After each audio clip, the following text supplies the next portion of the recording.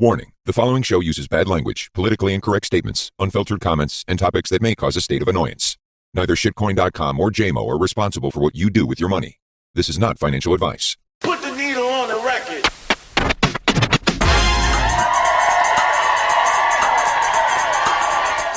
Welcome to Wage Cucking with JMO. Okay, welcome to the first inaugural episode of Wage Cucking with JMO. Andreas and the team at shitcoin.com allowed me to have my own podcast, and our first guest is Director of Autistic Communication, DAC, Brian Micon. How you doing, Brian? Yes, I'm good, JMO. I'm on the first ever. This is the first Wage Cucking with JMO.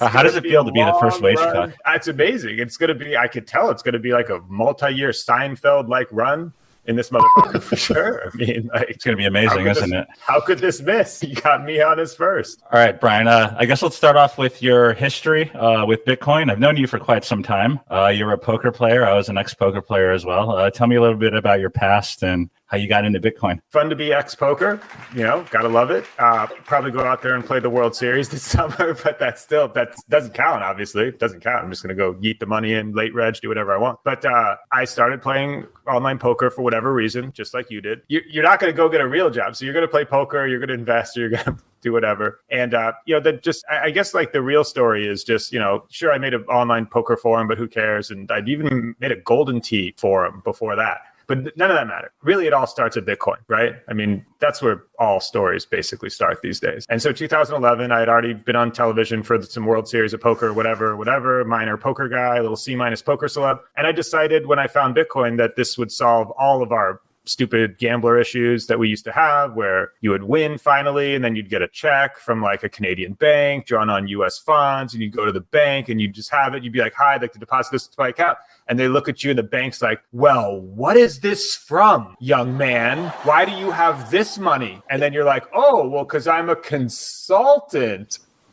And then like they would like be like a 3-week wait, and you'd be so pissed, and you'd be like, all right, like what the fuck, like how does money work like this? And then so Bitcoin hit, and then you're just like, oh, well, that is an incredibly like leaps and bounds better way for money to work than the current ridiculousness that I deal with now. And then I start thinking, and I'm like, well, my stupid, for lack of a better term, white people problems aren't probably like what most people really have to deal with. They have real problems. Like, they're, sending remittance, working, the bottom 30, 40, 50, 60% of the world working constantly, sending that money to family a lot of the times, like probably more than half. And then they're getting crushed by the Western Unions. And like, so they're getting destroyed by the same sort of like absolutely idiot, style cobbled, just convoluted banking system that we all sort of battle. And that really crushes that really affects them. And I see Bitcoin as like, wow, you think it helps me? Imagine how much it helps the people that really, really, really need that shit.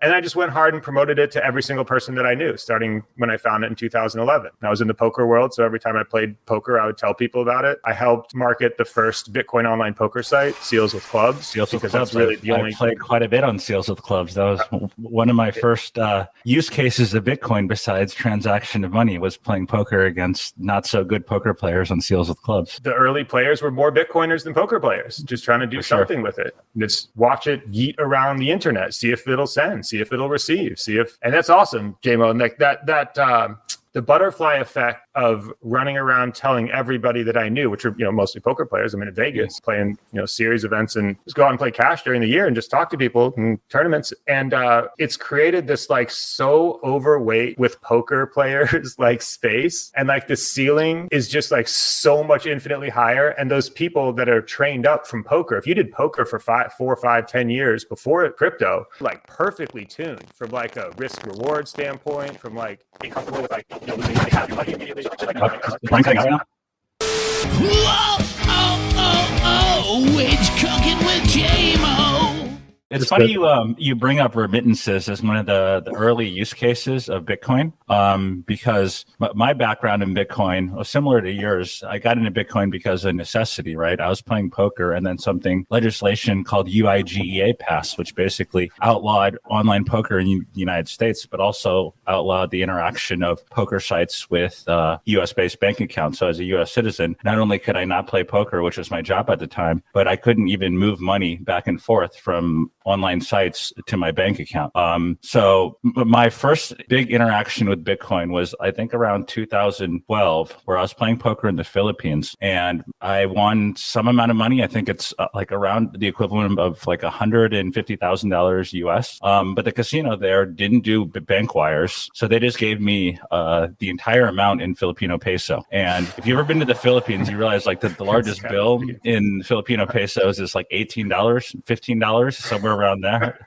So I was carrying a literal ton of cash around the city. My flight was leaving like the next day. I was trying to figure out what to do with it. So I hit up these people. I think it's two French guys. They were running a crypto exchange in the Philippines called coins.ph. And I had a nice chat with them. And basically what they were doing is they were processing remittance payments from the United States back to the Philippines, because if you're a Filipino migrant worker and you're living in the US, your options were to send it, say, Western Union, and they take I think between like a 5 and 9% fee, which is absolutely absurd for transactions, or you can transact in Bitcoin and pay like a very minimal fee. So I went into they had an apartment in Makati, which is the sort of like the downtown business area of the Philippines. So I went and visited them. I went up to their apartment. They just had like stacks and stacks of cash everywhere in their apartment, these two French guys. And I talked to them a bit, and they were like, yeah, well, we process Bitcoin remittance payments, but we don't do that much volume, because usually people are sending back like $500, $1,000 at a time. And I was trying to do like a one-time transaction of $150,000, which would have been like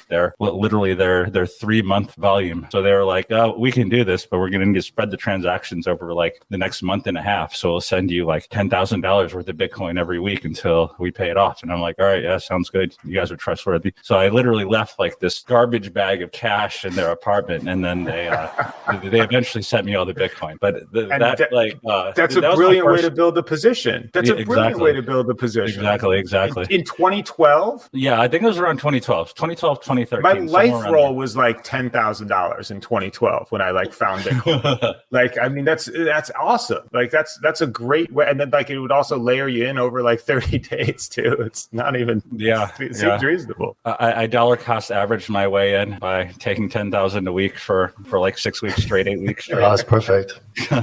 So anyways, I wanted to move on and talk about your recent interaction with Luke Dash Jr. For those who don't know, Luke Dash Jr. is a long-term Bitcoin developer, and also he's a bit of a religious fanatic. I don't know if fanatic is the right word. I think that's right. Extremist. He's quite religious, and he's made some controversial statements in the past. Like, for example, I remember him saying that divorce should be punished with murder or something to that effect. Yeah. Divorce and abortion. Abortion is equivalent to genocide, and divorce probably also. Yeah. So extremism by the dictionary definition, not the political, very not extreme. The political definition, but the dictionary. It's called the Council of Trent. But on the other side, Luke has been instrumental in the development of Bitcoin as we know it today. I'd say without his contributions, I don't know where Bitcoin would be today. I mean, he's been a Bitcoin developer since inception, I think, or like very close to inception, over 10 years, over 15 years, or whatever the lifespan of Bitcoin is. So yeah, just talk a little bit about your interaction with Luke, and we can go from there. Well, this is, it was great. A lot of people saw it. Just so I know, when I met Andreas, we had actually interacted with each other on Bitcoin Talk, like, in 11 and 12 and stuff, which is hilarious to back that up. And like when I met him in real life, I think it was maybe 5-6 years ago or something. And then so one of the things we obviously got to was like Luke Jr. You meet an old school guy, like, and you're just like, you reminisce about the early times. There's only a couple hundred of us, like really more than half are just batshit crazy by now, or government assets, as we learned, or whatever. So there's just a small crowd. And then so we got to talk about Luke Jr. And I remember being like, damn, he banned me, 2012 or 13. I don't know, like, cause I just sort of take the, I don't know, I guess, I don't know, maybe somewhere between Dawkins and Hitchens sort of like approach to religion, where like I do think you should mock it at every turn. I do think it's like a big net negative for humanity. So when I see somebody piping up, most people just, we get older and we get calmer and we just say, oh, okay, I'll just not, I don't want to fuck around. Sometimes I'll just ape in and just be like, no, fuck that. Like, and I think that he banned me after a little anti-Catholicism rant, I think 10 years ago. And so I asked it, I think was it you? Who did I ask to get me unbanned? Was it you, Andreas? I asked somebody like you to ask him when they were at, I think, Bitcoin Miami to unban me. I don't remember. I don't think maybe it wasn't you. I don't even remember. But I got word to him like, "Hey man, let's take another shot." Because I can imagine Andreas. I can imagine Andreas in like the Bitcoin core developers like group chat. Like, "Hey Luke, my friend Brian here wants an unblock. Can you unban him, please?" Take another shot. I don't think I would do that, because you would just come back and unban you. It's like, fuck Jesus. I know. Well, I mean, basically, right after the 10 years, we'll do it again. And so I guess it was you. I don't remember, but I got unbanned. He unbanned. Maybe I just tweeted it and asked him, but I don't remember. But so he unbanned me, and then the ordinals thing pop off, and then like I'm a big Pepe guy. Like I got 2 Nakamoto cards. I'm the rare Pepe dealer. I got a fucking rare Pepe gallery in Decentraland. I mean, I'm about that life, and so I'm an artist. Nobody even saw that coming. But there's a Soda Popinski right there that I made in 2017. That's a beauty. That's part a beauty. of the OG Rare Pepe set. And this is a physicalized by Exer. You can buy the Soda Popinski Modern Art Disaster #1 coming up in Bitcoin Miami 2023. It's a physical with 21 Soda Popinskis in it. It's a mitered edge table made by Exer. You're gonna Scarce City auction. You'll see. You'll see. You guys think I'm joking too, but I ain't joking. I know you're not joking. Hard Soda Popinski Modern Art Disaster that I'll use to jettison my 500 remaining issuance over the next 3 years in physical pieces done by Exer. The third of which will have AI music by a Lithuanian gentleman named Gleb. That's not a joke. That's real. Anyway, so where were we? Luke Jr. So ordinals come out, and then now you can jam a JPEG into the blockchain. You can look at ordinal number 1088 and see that beautiful Soda Popinski in that fucking blockchain forever. Ha ha, Luke. Who's attacking Bitcoin? Who's using it? It's a great debate that's sparked. It really is. So like these small blockers, everybody kind of remembers, you have to check what year it is. It's like, in 17, there were the whole BCH split was all because, should blocks be big or should blocks be small and preserve that ability to run the blockchain? And then that debate, it looks like we're about to pop that off a second time. I mean, we already have, which is awesome, which is a great happening. Even if you hate it or love it, it's great to see, how if you think ordinals is an attack, then it would be interested to see how it heals, or if it heals, if that's your viewpoint. If you think of ordinals as this is another really cool use case for the Bitcoin blockchain, if you're more of a like, okay, blocks could be bigger. It really doesn't matter if we jam in, four megabytes here and there. It doesn't matter. We got enough hard drive space. Everybody can run the chain still. It's not going to blow up too big. So, I mean, if you're of that standpoint, then you're like, oh my God, this is the first interesting thing that's happened in Bitcoin in a long time from a protocol level. And so Luke Jr. is just like from 10 years ago, is of the super small block ethos. In fact, I think he made some statements a decade ago that I think Andreas would remember too, where he said, like, I hope the fee market gets to, $100. I wish the blocks were like a tenth as small. It's something insane. He made some insane statements. 350 kilobytes. He basically doesn't want. He basically doesn't want anyone to like actually use Bitcoin or the blockchain that Bitcoin is built on for anything else besides transacting back and forth. Right? Would that be an accurate description of his take? I think that we got a good digital record that is an accurate description because the interaction that we had that you were talking about, it starts with saying, hey, it's great because there's now a Song a Day Man song about it that's just been in my head just like constantly that I actually bought. Thank you for whoever stopped bidding. We'll have to load that up in a hot minute because it's really catchy. But Song a Day Man, Lion and Trick in the Code is the Google, Nick, if you're listening. Lion and Trick in the Code will give you the YouTube right clean.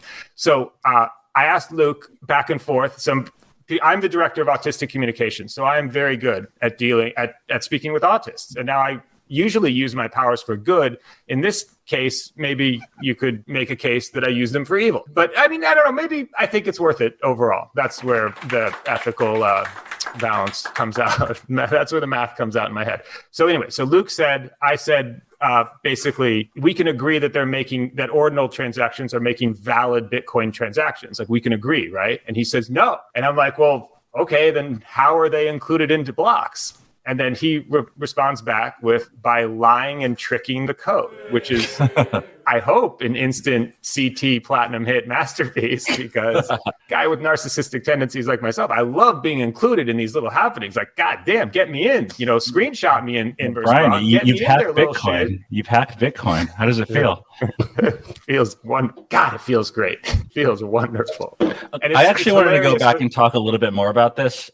So you bring up rare Pepes. A lot of people don't know that. I think it's like 2014 around a protocol called Counterparty was launched on Bitcoin, and is essentially what we know today as sort of a layer 2, where you could build tokens on Counterparty, you could build NFTs, these rare Pepes and stuff like that. And there was a huge war in the Bitcoin community whether these transactions were valid. I believe they're called like the OP return wars, where they're trying to limit the amount of these transactions. I think what was also included was gaming transactions through Satoshi Dice, because Satoshi Dice was using the blockchain as a random number generator to set up a gaming site to have provably fair results. Andreas needs to pop off here to just dial in some accuracies here. He's going to tell you that Satoshi Dice on-chain transactions were where Luke Jr. wanted to censor them, but they were just regular TX. Like, there was just no way to censor that. And then I believe that other one, Andreas, what did he about the layer 2 Counterparty being a layer 2? Are you gonna pop off on that? Or it's really just a protocol using the op return data? Luke wanted to soft fork ban Satoshi Dice by because I think the address had started with a certain thing. So they were using vanity addresses. They started compiling these massive ban lists in his own fork of Bitcoin, and because he was the maintainer of some operating system, I forget which one, he actually snuck it into the official distribution, which caused so much backlash. And his reason was not the attack on Bitcoin. I think it was in fact that Bitcoin is gambling is a sin. So this got really far. And I thought it was anti-spam. I thought it was the same thing, anti-spam. Just like how he's marketing his ordinal. Okay, it may be, but you might be right. No, I don't actually remember. But the other thing, if Counterparty is an L2 or not, is a bit hard to say, because it's the same as Omni, where Tether was running. It's like a meta protocol that speaks. You're just using the op return data in your own way, and then you just develop a protocol that just, okay, look, this is how you interpret. If you want to, you can go look through all the op returns, and here's a rule set, and like it's an asset trading protocol. It is true, and it is a layer 2 the way we know them today, in the sense that the fee currency is still Bitcoin, and it is also derives Bitcoin security. So I don't know. I feel to be a layer 2, you have to have your own chain, but that's all right. We don't really need that's too nerdy. That's not shitcoin.com discussion. That's ayahuasca circle discussion in Mexico. Note for the future: I won't call Counterparty a layer 2. It does have like similar utility as what layer 2s are used for today, though. I'd say for sure, exactly, for sure, absolutely. And that's too nerdy to even correct. But I see Andreas like and I'm like, yep, no, I got it. I didn't make your face. I can't sleep at night. Okay, maybe it's me. Maybe I'm projecting, and I can't sleep unless we really address it. Okay, so where were we? Ordinals, Luke Jr., Counterparty. Your mic is cutting out again. Yeah, is it? Was I good? It's Cooking with J-Mo. One other thing I would like to talk about with you two, since you two are OG Bitcoins, I say, the issue with Bitcoin scaling, or lack thereof, in comparison to the other blockchains that exist today, mainly Ethereum. Do you guys have any thoughts on that? Bitcoin is essentially the same as it has been for the past 10 years, while there's these new protocols that have added quite a bit of functionality, whether it's like smart contracts or whatever. Do you see Bitcoin maintaining its top position without any innovation in the next 10 years? I mean, I'm always very partial to shilling like drive chain, but if we just say Bitcoin the way it is today, then I guess the thing that is worrying is that the total amount of fees paid to use Ethereum are so much higher than on Bitcoin that But I mean, if you're realistic, it means that Ethereum has superior security. And you can say proof of stake doesn't work, this and that and so on. But at some point, like there will be so much money spent on Ethereum fees that it becomes a problem for Bitcoin, because Bitcoin will not have that many paying customers. Why do you think Bitcoin people are so rigid in their views as to what a blockchain is? I mean, if I was a Bitcoin developer and I was looking at, say, what Ethereum was doing, I would be like, wow, that's pretty nice stuff. Let's try to implement that on our protocol. You think there's a reason why the OG Bitcoin developers don't want to innovate in any way? Yeah, I mean, I don't know who's left. There's as far as I know, most of these guys have kind of all get to the point where they realize you cannot change anything and they leave the project. So I can't believe how right you were about drive chain, like even in 18 or whenever. And I mean, obviously before that for you, but I can't believe how right. I completely get it. And this is a pretty nerdy discussion, and you would have to sort of look up the BIP to like really understand it. But I mean, to have something that settles to Bitcoin, but then could essentially bridge to essentially an EVM like chain, something with smart contracting and like real proper, asset trading and things like that, like all the things that come with smart contracting. Not having that settled to Bitcoin, I think was a big mistake. I think that was not like an extinction level event, but I think that the course of history alters greatly if by not having it. I think if Ethereum, like Vitalik originally wanted it, was essentially maybe through something like drive chain was essentially on Bitcoin, then like you just have a fucking powerhouse that like everybody knows what do we use if we're a nation state like El Salvador and we're going to make a crazy play? Okay, well, it's obviously the thing with everything. There's no other choice. And so, and like you said today, well, yeah, maybe Ethereum is an existential threat to Bitcoin. I don't look at it like that. I like Bitcoin. I actually kind of like, it's weird. I guess I was very much a big blocker, but more than any one side, I was like an open-minded person that just likes to think about it and doesn't, and not smart enough, doesn't understand the code, not a developer enough to like really know what the hell the right answer is, but just sort of have my feelings that are, and I thought that technology would keep, especially hard drive technology, I thought would keep accelerating. There really wouldn't be a problem with space. And then, but I kind of see the other side. We're keeping Bitcoin just very simple, very small, very secure, not adding enough like, EVM style potential gotchas where there's like all these crazy hacks and all these crazy like contract drains and all these crazy like bridge emptiers by North Koreans and shit, and just keeping it very, very simple. UTXO set, very, very simple,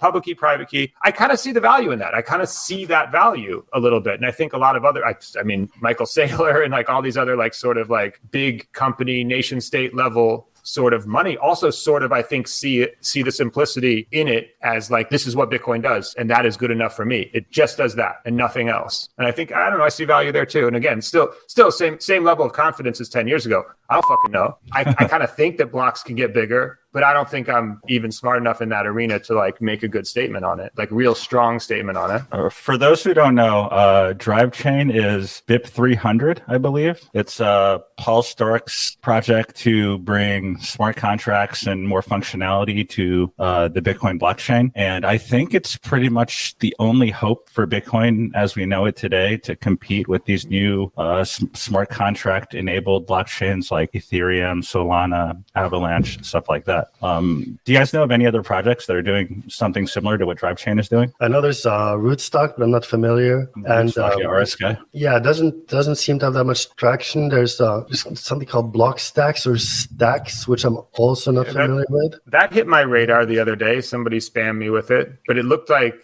something legitimate, but I haven't looked in. Yeah, I'm not sure. But as far as something decentralized, I haven't heard of anything. I think many of these projects rely on like maybe some secure computing, which means like trusted parties. I think Drive Chain is the only thing I've heard of. Yeah, that is trustless, and it's it's tough. Especially, I'm guessing some of the people who also want to make sidechain technologies have started companies where they put some trust in themselves. So yeah, I'm guessing some of the competition is actually more centralized, so that those incentives would get a bit weird as well. Do you guys have an opinion on the need for decentralization? Because if you look at a lot of the protocols that are built on Ethereum Ethereum, stuff that are built for decentralized finance and other applications. If you take a deep dive in a lot of them, they aren't really decentralized. Like an example I can think of, you mentioned the bridge exploits and the bridge hacks. A lot of the bridges are just like, for example, the is it Phantom? That's I think one of the bridges is just like three guys that control the keys, and then you deposit onto a deposit address on Ethereum, and then you get the corresponding token on the blockchain. I mean, that seems like the opposite of decentralization. But as long as it doesn't get exploited, it seems to work better than the decentralized ones that have issues with their code and get exploited. So to me, I know there's like a lot of purists that think that everything on blockchain needs to be decentralized, but I'm more of a guy who thinks that functionality and security is more important. If it's three guys that are holding $1 billion worth of assets on a bridge, but you'll never lose those assets, I think that bridge operates better than a trustless smart contract bridge that gets taken over by North Koreans every other week. I mean, I think that I know exactly it's brilliant what you've described, because if you look on even under DAOs, and it even extends more, past the DeFi bridges to DAOs and stuff, where there's just like really big holders that are oftentimes close to the developers or are the developers. And so you're right. But I think the stage we're at, like, I know it's kind of stupid and there's so many memes about like, we're still early. Like, we are still early. Like, I mean, so you have these bridges and these things that will probably become, I mean, you'll probably shift your statements about that. If they check up on, if we do this again in 10 and 20 years, then you might be like, oh, well, no, now the decentralized bridges, 20 years from now are like, oh, these are way better. It's way better than having three guys with a key that could go off the deep end, or we could scopolamine this dude and get his key. And then this dude is having an affair, so we can blackmail him for his key. You know what I'm saying? Just like, I'll bet in 10, 20 years, that shit is bullets. And I'll bet, I mean, right now, obviously, it's just Swiss cheese for these, with the velocity of hacks. And I mean, I have noticed that the amount of hacks in DeFi, either people have lost interest or they've gone down a lot. Like, there's some it seems like there's just the security has improved but just by getting wrecked. So bear market things too. Yeah, exactly. But when it comes to decentralized or not, I mean, to me, it depends what I'm doing there, right? Depends how much money there is. If, I mean, for example, FTX was a good example. It seemed very trustworthy to most people. And then it was actually just a show in many ways. And it's been the same with Bitfinex. I mean, most people would trust Bitfinex quite a lot. I don't know about you, JMO. Would you trust? I would trust Bitfinex, but I talk with Paulo, and I've known Phil Potter for quite some time. They both seem like trustworthy dudes, but I don't know anymore. Like, I was actually thinking about this the other day. Like, let's say 5 years ago, not even 5 years ago, like a few years ago, one of my friends wanted to get into crypto, and they asked me what is secure. I would say maybe don't trade on like the smaller exchanges, maybe trade on the big ones like Binance, FTX, stuff like that. I wouldn't trust the lending platforms like BlockFi, which that would work out okay. But then, like, I would say if you want to interact with decentralized finance on Ethereum, you could use like XYZ protocol or whatever. And a few years later, FTX is gone. A lot of these protocols are exploited, and these people would have probably been better just hanging onto their coins, keeping them on the Trezor, and then just like waiting it out. And I'm pretty experienced in all these spaces. So for like a newbie to get in and to try to make the right moves in this space, only to get wrecked, while the people that don't really know what they're doing, they might have had their money on KuCoin or Gate.io or whatever, like secondary exchanges that have been rumored to be insolvent for like years and years and years, somehow have outlasted like some of the major ones. It sort of makes me question my ability to predict these things. Same. Like I've been very critical of like Binance. FTX looked brilliant. FTX looks so good. So good, yeah. Great. There's no way that a savvy person would have said, get your money off FTX before. And you're looking at the stadium in Miami, and this guy's he's bailed out every fucking company. You're looking at the daily take on the derivatives markets on FTX. They're making 10 million a day. How the hell is this a fucking massive, how is there a hole in the sheet? Yeah, the whole situation is incredible, because I'm close with some of the FTX employees, like some of the Alameda traders. Yeah, it totally caught them off guard as well. It seems like it was only at the top where they knew exactly what was going on, and I know they have like a pretty lean operation. I think they employed like less than 1,000 people, whereas like Binance probably employs like upwards of 10,000 people. So it was like a small operation to begin with, but then also like just a very small fraction of the people working at FTX or at Alameda actually knew what was going on. So it's kind of a messed up situation for the people involved with the companies, but not necessarily involved in like the day-to-day decisions and finances for them to be exposed to this. They're looking at the company P&Ls. They're like, look, we're printing money. Look, our derivatives exchange prints money. 1 million users. Like how? Yeah, it's absurd. And a lot of the, I know for a fact, a lot of the FTX employees got double fucked because I think they were offered last year or maybe the year before to invest in FTX at half the last round's valuation. So I think they maybe raised around a $10 billion valuation. And I think Sam offered every employee to invest up to $250,000 at a $5 billion. These numbers may be off, but it's something like that. So if you're an FTX employee and you see how, like, in theory, how much they're making, even if you don't have the big enough bankroll, if you can invest at half its reported valuation, you might go all in, right? You might put literally every penny you have into the company. But so back to like decentralized or not, then it's so hard because I do like some centralized website, and I've worked at Kraken. I would say like, I know Jesse, I know those guys. They would your money's good over there, and I would say the same about I guess like Bitfinex in many ways. But the thing is, like, I don't actually know. There could be a lot more to it than I know about any place. It's impossible. Are we talking to know. Bitfinex 2016, or are we talking like are we talking Bitfinex now and then the Tether and then all of that?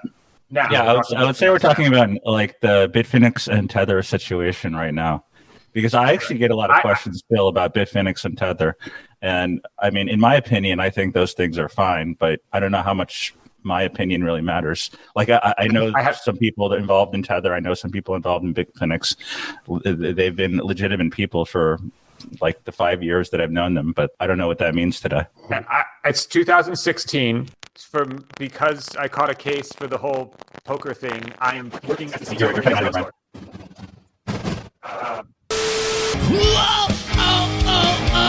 It's Cooking with J-Mo.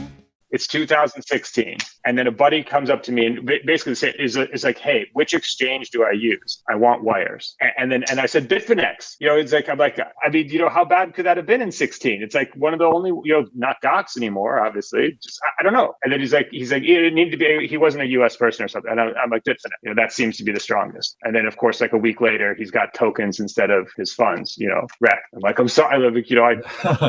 I think those tokens actually made it out okay, right? Like if you held those tokens and converted it to, I don't know the exact process, but like they traded openly, and they were like half value, or like maybe even 30 cents on the dollar. Then they kept paying it off, and then all of a sudden, even the token So for those who don't know, Bitfinex got hacked for, I want to say like 70,000 Bitcoin, which was a huge portion of their liquid assets at the time, their user deposits. So what they did was they issued a debt token, and they listed the debt token on Bitfinex itself, so people could trade Bitfinex debt. It's what our buddy Zane, who is an FTX employee, suggested FTX do issue a debt token to the people who had funds trapped on FTX and allowed them to trade that on FTX while they recovered the whole. That obviously didn't happen, but which is a sweet idea. Which is a great idea. I mean, if you look at what happened to Bitfinex, I think what happened was that the token started trading in around like 20 to 30 cents, and then they gradually went up, and then Bitfinex actually offered people to convert it to some sort of equity in Bitfinex through an SPV.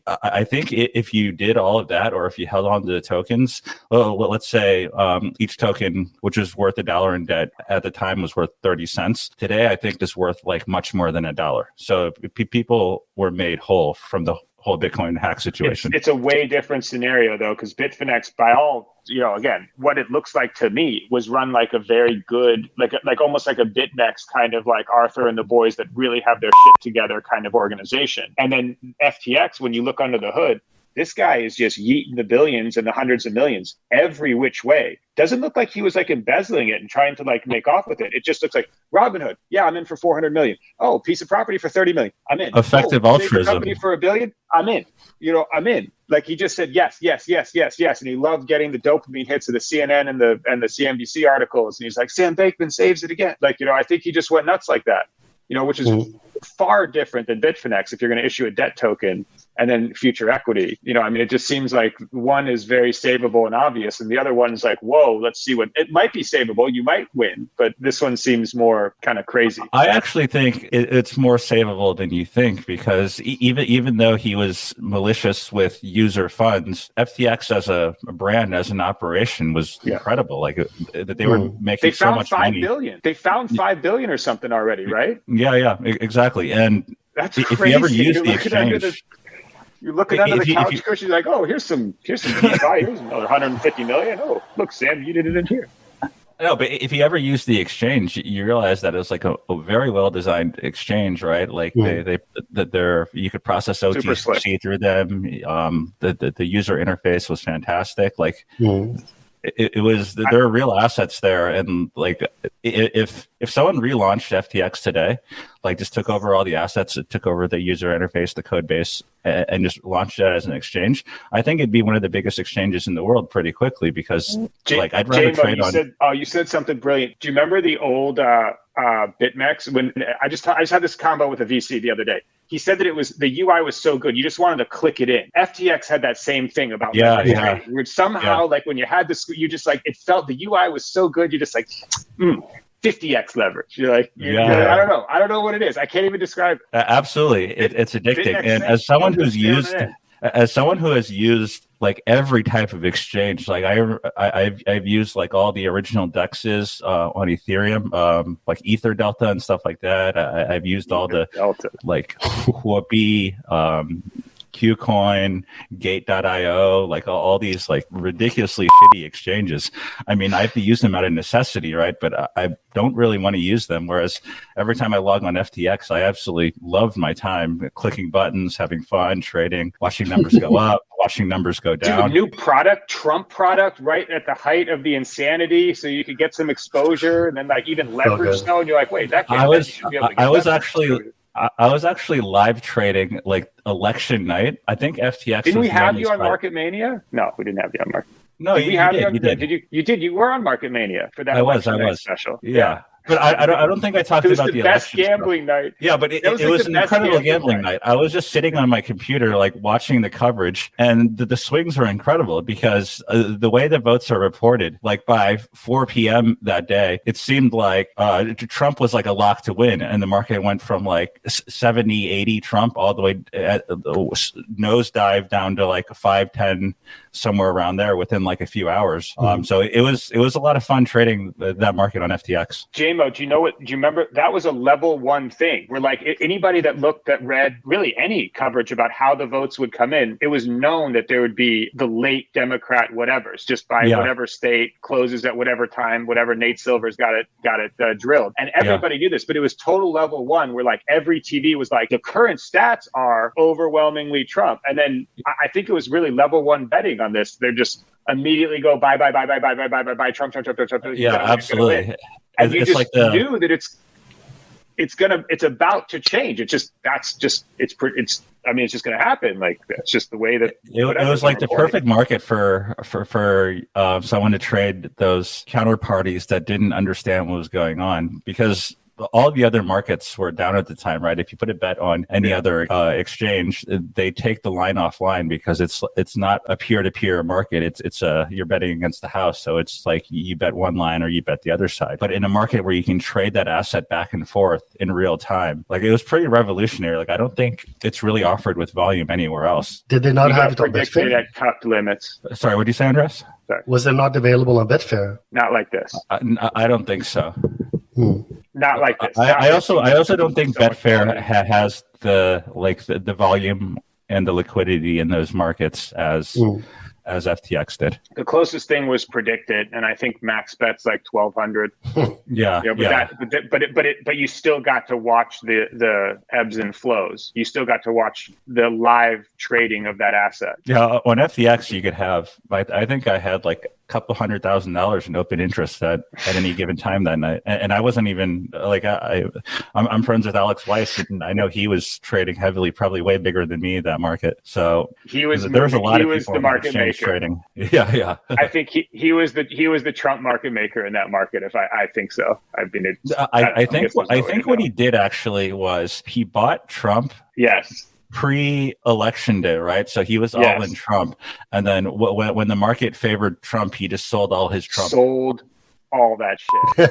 And I think he went the other way too. I think that he destroyed that. I'm not sure if he actually thought Trump was going to win pre-election night and then decided to hedge out of it, or he had this whole thing planned, but it sounded like he did really well in that market. He's a super interesting guy. I would love to pick his brain on that, honestly. Wage Cooking with J-Mo.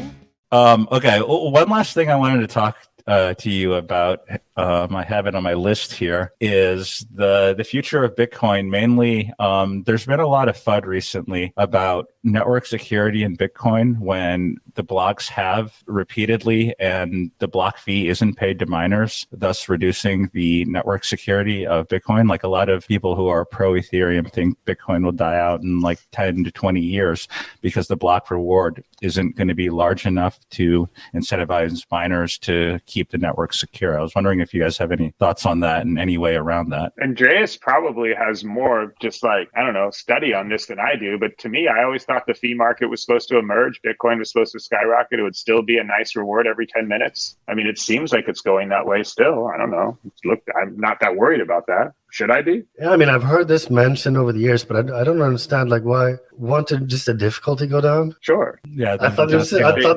an obvious situation. I thought it was supposed to be self-correcting. I thought that was the whole point. Yeah, that's what I'm saying. That's why I don't worry about it. It doesn't seem like it's becoming a problem. Like, you don't really see... like, for example, if you just look at hash rate alone, I think in like the past 5 years, it's trending upwards, right? Yeah, every time I look at it, it's always trending upwards. But there might be so much hash power when that comes that, like Andreas says, like, yeah, sure, maybe the difficulty goes down. Maybe the hashing rate declines. But like, it still might just be so much. It would be so hard to like, produce all of the hardware needed to corrupt the network still. Yeah, and I mean, how much money is paid in the fee market? It's just how much people are willing to spend to use Bitcoin. And why would that go down? That would only go down if Bitcoin became less useful, is the way I see it. So I don't quite understand. I never understood that argument, really. This is one of the reasons why I firmly believe that Bitcoin really needs innovations like Drive Chain, because it sort of allows for other use cases for Bitcoin rather than just peer-to-peer transactions. And if it brings more users to Bitcoin, that'll eventually result in more fees being paid as transactions go up, regardless of what they're for. So I guess our friend Luke Dash would constitute a lot of it as spam, but as long as people are paying for transactions on the Bitcoin network, I don't see that as a bad thing. I saw the coldest take ever on this, where he says that ordinals are putting undue pressure on, I think it was like, I forget the word he used, like marginalized peoples in third world countries that are running nodes, because now they have to store more data and now it's going to cost them more. And it's like the single coldest take I think I've seen on this topic. And I mean, the answer to that is like, you might actually be so wrong that like these ordinals are building a fee market that you need for Bitcoin to survive. So I mean, like, you don't know. I don't know. I don't know. But it sure looks like a fee market is good for the network. Yeah, absolutely. Be it for JPEGs or Drive Chain, smart contract bridging, all seem good for it to me. In my head, in my primitive ape brain. Yeah, it seems like the detractors are sort of just grasping at straws right now, trying to figure out something wrong with like any innovation and trying to put it down. I mean, from an outsider looking in on like some of these statements, that's what I see. Like, I don't see any real validity to these claims? There's a strange religiousness that developed around maximalism, and I think it's really bad just because I think that you have to hold your mind open that maybe a better idea will be invented in the future. Like, obvious, it's just, it's run that way in the course of all of human history, that eventually, if you wait long enough and then that a better version comes out, we sort of just keep upgrading. And you can't say this is the only good idea. I think that's very important. One of the issues I have right now is, so when I first got into crypto, Bitcoin is basically the only player on the block, right? If you were in crypto, you held Bitcoin. Like the other coins that existed didn't really have any claim to have any market cap. They didn't have any functionality. When Ethereum came around, I even remember Vitalik's post on Bitcoin Talk. I know you guys mentioned Bitcoin Talk. But back in the day, Bitcoin Talk was like where Bitcoins hung out before Twitter existed, before crypto Twitter and stuff like that. You just log on to Bitcoin Talk and see what was up. But Vitalik made like a long post about Ethereum. This is like before the Ethereum ICO. And I remember one of my good friends linked me to it, and I read through it, and I was like, this is some really good stuff. But so I actually contributed to the Ethereum ICO, but the whole concept of an ICO was foreign at the time. Like, people were like, so you want Bitcoin? You want our Bitcoin to develop this? Like, that doesn't make any sense. You're gonna print your own fake money out of our Bitcoin. And then fast forward like 4 years later, there's an ICO a day raising like 30 million, 50 million, $100 million. It's funny how the space evolves. But one issue I have today is that a lot of the Ethereum maximalists sort of think that Ethereum has won already. Like, I see that all the time. It's over. Ethereum has won. There's nothing else. When in reality, it's hard to predict these things. Like, I know when I met Andreas, he was, I don't know if I want to bring this up, but he was more of a Bitcoin Cash maximalist, right?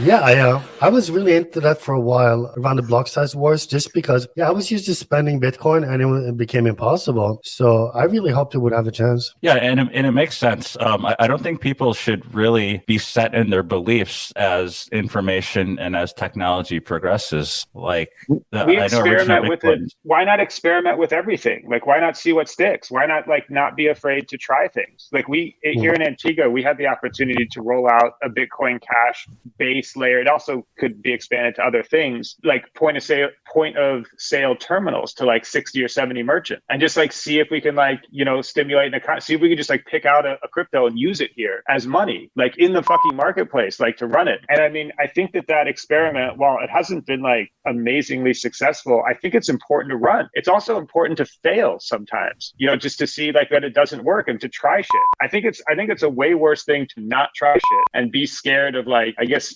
being in the not cool kids club, when like, and it's very difficult to do that in the space, especially publicly, to say like, hey, I'm going to use this coin to try to do this. Like, oh, you only like that coin? No, but I'm going to just try this thing with like 12% of my time, of my work time, and see if it works, and see if there's a business there, and see if like the community likes it, and see if we can drive adoption of it, or see if that's how it works. It's fucking early. You have to experiment and try shit and not be afraid. And I think you have to not constrict yourself only to like, okay, I'm only going to use this and I'm not even going to look at anything else. Yeah, exactly. I think Bitcoin Cash is actually pretty interesting. I mean, I think the reason that it failed, I don't know if it's failed yet, but its adoption has been stagnant for quite some time, wasn't because of technology. Like, I remember when I was using Bitcoin Cash, payments were instant, right? It was substantially better in terms of like usable transactions than Bitcoin. The biggest issue is that no one really uses it. I mean, you have Roger, and that's about it, trying to push global adoption for Bitcoin Cash. But there's a social side to crypto. If humans, that's how Bitcoin was created. A bunch of humans started using it. The first guy did the pizza, and then all of a sudden, if you get some sort of a network effect of a couple 100,000 people that think it's money, then all of a sudden it's money. Now, if you get some millions, then it's like starting to become hard money. And just, I mean, it's just exactly. Like, it's a strange marketing issue that could be a whole nother podcast around Bitcoin Cash. But like you said, shit, man. If you open the wallet and it's fast, simple, and easy, and it really does fucking work, then like, okay, let's, why not fuck with it? Like, what's wrong with it? Why can't you use it? And I think everybody just auto shits on it when they hear it. No one really looks at how it works. They just auto shit on it from a marketing perspective. I think the same is true for smart contracts or programmable blockchains with Ethereum. Like, if you look at the other layer ones outside of Ethereum, they're doing some interesting things. There's some that have like died out that were around around 2015, 2016, 2017 by developers that sort of started new blockchains. But it's more of the use case of the blockchain and the actual adoption versus the technology itself. So Ethereum has a huge lead in terms of people adopting it and using it and building on it, but it doesn't necessarily mean it has a huge technological lead over what's being developed right now. So I guess the question is will any of these chains that may have superior technology be able to gain mainstream adoption to compete with Ethereum or the other major layer ones in the smart contract space? I guess we'll find out soon. Yeah, I mean, I definitely hope so, because it's the competition that drives it forward, right? That's simply how it is. If there's just the one, if it was only Bitcoin, it would just be the same forever. Yeah. Because you'd have nobody. Yeah, if it wasn't for Ethereum, I mean, smart contracts would actually seem impossible if it wasn't for Ethereum. Solana. Because of Bitcoin, you're just like, we have Bitcoin script. How can we possibly make all these like a prediction market lending platform? That's impossible. That's what you would think. Yeah. And the same will be true with Ethereum. We're talking about, I mean, the stuff we're talking about that is impossible in Ethereum today because it's too slow or it's too expensive with the gas or whatever. Well, some other chain is going to come along, and on that chain, all these things will be trivial and cheap and fast. And then that lights a fire under Ethereum, right? Yeah. Friendly competition is always good. It lets everyone, or it forces everyone to improve their product or build better products. How about Solana just as a like marketplace use case where just a guy was really funding it with, tens of millions, hundreds of millions to try to pump a chain and to try to like develop all the dApps and everything on Solana, like, SBF really pumped Solana. And it's just, I mean, it's so interesting to see another EVM chain that's like really just like ravenously funded for not even a great reason. It doesn't even have to be a great reason, just to see what happens, see what an EVM chain that like, that has basically like, I don't know, somewhere between VC and crazy guy funding. I mean, they opened up a Solana store in New York City. I mean, they did shit that's like, you didn't think of an EVM. You didn't think Ethereum was going to open up a store, did you? So it's just right? Like, I actually am still waiting on my Solana phone. I sadly bought a Solana phone. I'm actually still kind of bullish on Solana. I believe in it. I don't mind it. Dude, how cool is what they did since the FTX explosion? Like watching OpenBook, start after essentially like, however, I still can't figure out how to add liquidity to OpenBook. I tried to just go down the rabbit hole, couldn't fucking figure it out. It's not my Uniswap, like, let me make a pool. Here's the funds. Yeah. I don't know how the hell you guys are backing that thing, but the Rollbit coins are going back and forth, so it's fine. And I mean, but that as a whole ecosystem and as that big happening from just a couple months ago, just a few short months ago was that implosion. And it looks like the Solana ecosystem, again, sort of an amateur, like outsider looking in, don't really use it that much. It looks like it's sort of like self-healed and sort of recovering. No, I think it has, or maybe not healed completely. I don't think Solana will ever be what it was at its peak, just because it doesn't have the FTX backing anymore. But in a way, it's sort of beneficial because what is going to develop from Solana is going to have to happen organically. It's not going to be that there's not going to be like these shitcoin projects that are power funded and pushed by FTX. There's a bunch of cool stuff on Solana. Because I was going to say, Mike, on what you're looking for, I think in many ways, JMO knows better than me, but in many ways exists Polychain. No, what's it called? Not Polygon. Polygon, yeah. Sure. I've been to their parties. I got their swag bags. They have like 8 different chains. I don't know where the money's coming from. By the way, Polygon was the bridge I was thinking of that's like run by 3 guys. I'm pretty sure Polygon is the one. It's like I believe that. It's three Indian guys in someone's basement in Mumbai. And if your transaction ever gets stuck on the Polygon bridge, you hit up Rajesh and you're like, hey man, can you send me my money on Polygon? Please send me the Etherscan link. I need to see Etherscan link in order to complete your bridge transaction, please. I don't even know if you can do that anymore. I don't know if you're allowed to do that. Yeah, I don't know either. Cancel me. Cancel the DAC. Cancel the DAC. Episode 1 of Wage Cucking, we're already canceled. That was brutal. No, you can accents. It's okay. Anyways, but before we go, there's one more thing I wanted to talk to you about, and it was a video playing when I logged on today. It was titled Cuck Tower. Oh, Jesus Christ. Can you describe to me what Cuck Tower is? Well, he's in it. I mean, Jesus Christ. Okay. Is a bad joke about a lot. What am I going to just tell? Are you going to play it, or are we going to just no? Cuck Tower is a joke that there was a socialistic developer, and then he always was asking me for money for like a stupid fund that just had like a speak and spell like deck that came with it. And then just like, and I just made up a story when we were on the call. And I said, hey, I'm hiring. I need a developer. I'm starting a porn site. It's called Cuck Tower. You send your wife here. and everybody gangbangs her. We give you a nice video at the end of it. It's Cuck Tower. And I just told this developer, I'm not a pornographer. Never done it. And I just made up a story. I was real high. I made up a story. And then I told him that. I asked him also, I mean, it dragged on. And I said, would you like to be a performer? Because, part of the angle can be, even the network admin fucks your wife. And I mean, that's hilarious to me, to just one guy. And then this is Cuck Tower.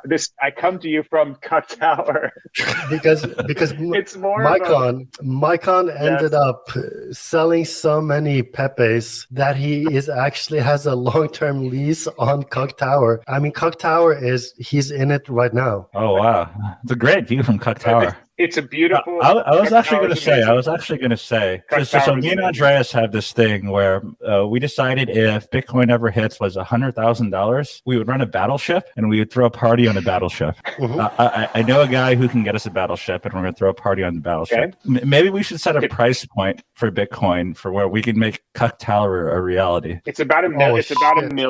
It's about $1 million. Okay, to buy now they want too much for it. It's an old crane. There's shit that falls off. The concrete falls off. But they want $1 million for it. It's probably worth about half that. It's been in the family since the 1800s. And then I guess there is another room. I mean, we could soundproof it. We could lay down some plastic or something, and we got a cleaner. So I mean, it's possible. We'd have to employ a jizz mopper. I mean, definitely, and it's there's some winding stairs going up it. There would be a huge health hazard as well. But how about 200,000? If Bitcoin hits 200,000, we'll make Cuck Tower a reality. Well, let's agree to that. I have 2 employees. There's 2 employees that work here for him. Guys, they'll both be down. They're both down with it. They both seem crazy. I know those guys. They'll be down in the morning. Yeah, they're 5'8". Yeah, Andreas met him. Yeah, it's fine. The other room. Okay. All right, J-Mo. What do you think? OnlyFans is a subscription model? I've never done this before. We got some friends in Vegas that have. I mean, we can call them up. Yeah. I mean, we could make this into a profitable business. Like, you think this is a meme, but of course it's going to make money. It's a great idea. We will. I don't think it's the actual guy we reached out to, but we will get like a web dev, like a 4'11" like web dev. That'll just, I'm just saying, like that'll just like, a midget web dev that also does the cucking. And he just like looks right at the camera, like, "Why'd you send your wife here?" Like, I don't know. So we could work. His job description on his name tag will be web dev /cucker. We could workshop it. There's something here. Perfect. All right. God, I think that's all we have for today. Andres, anything else? I had nothing to add. All right, Brian. Thanks for coming on. Hey, this is great. This is a great first episode.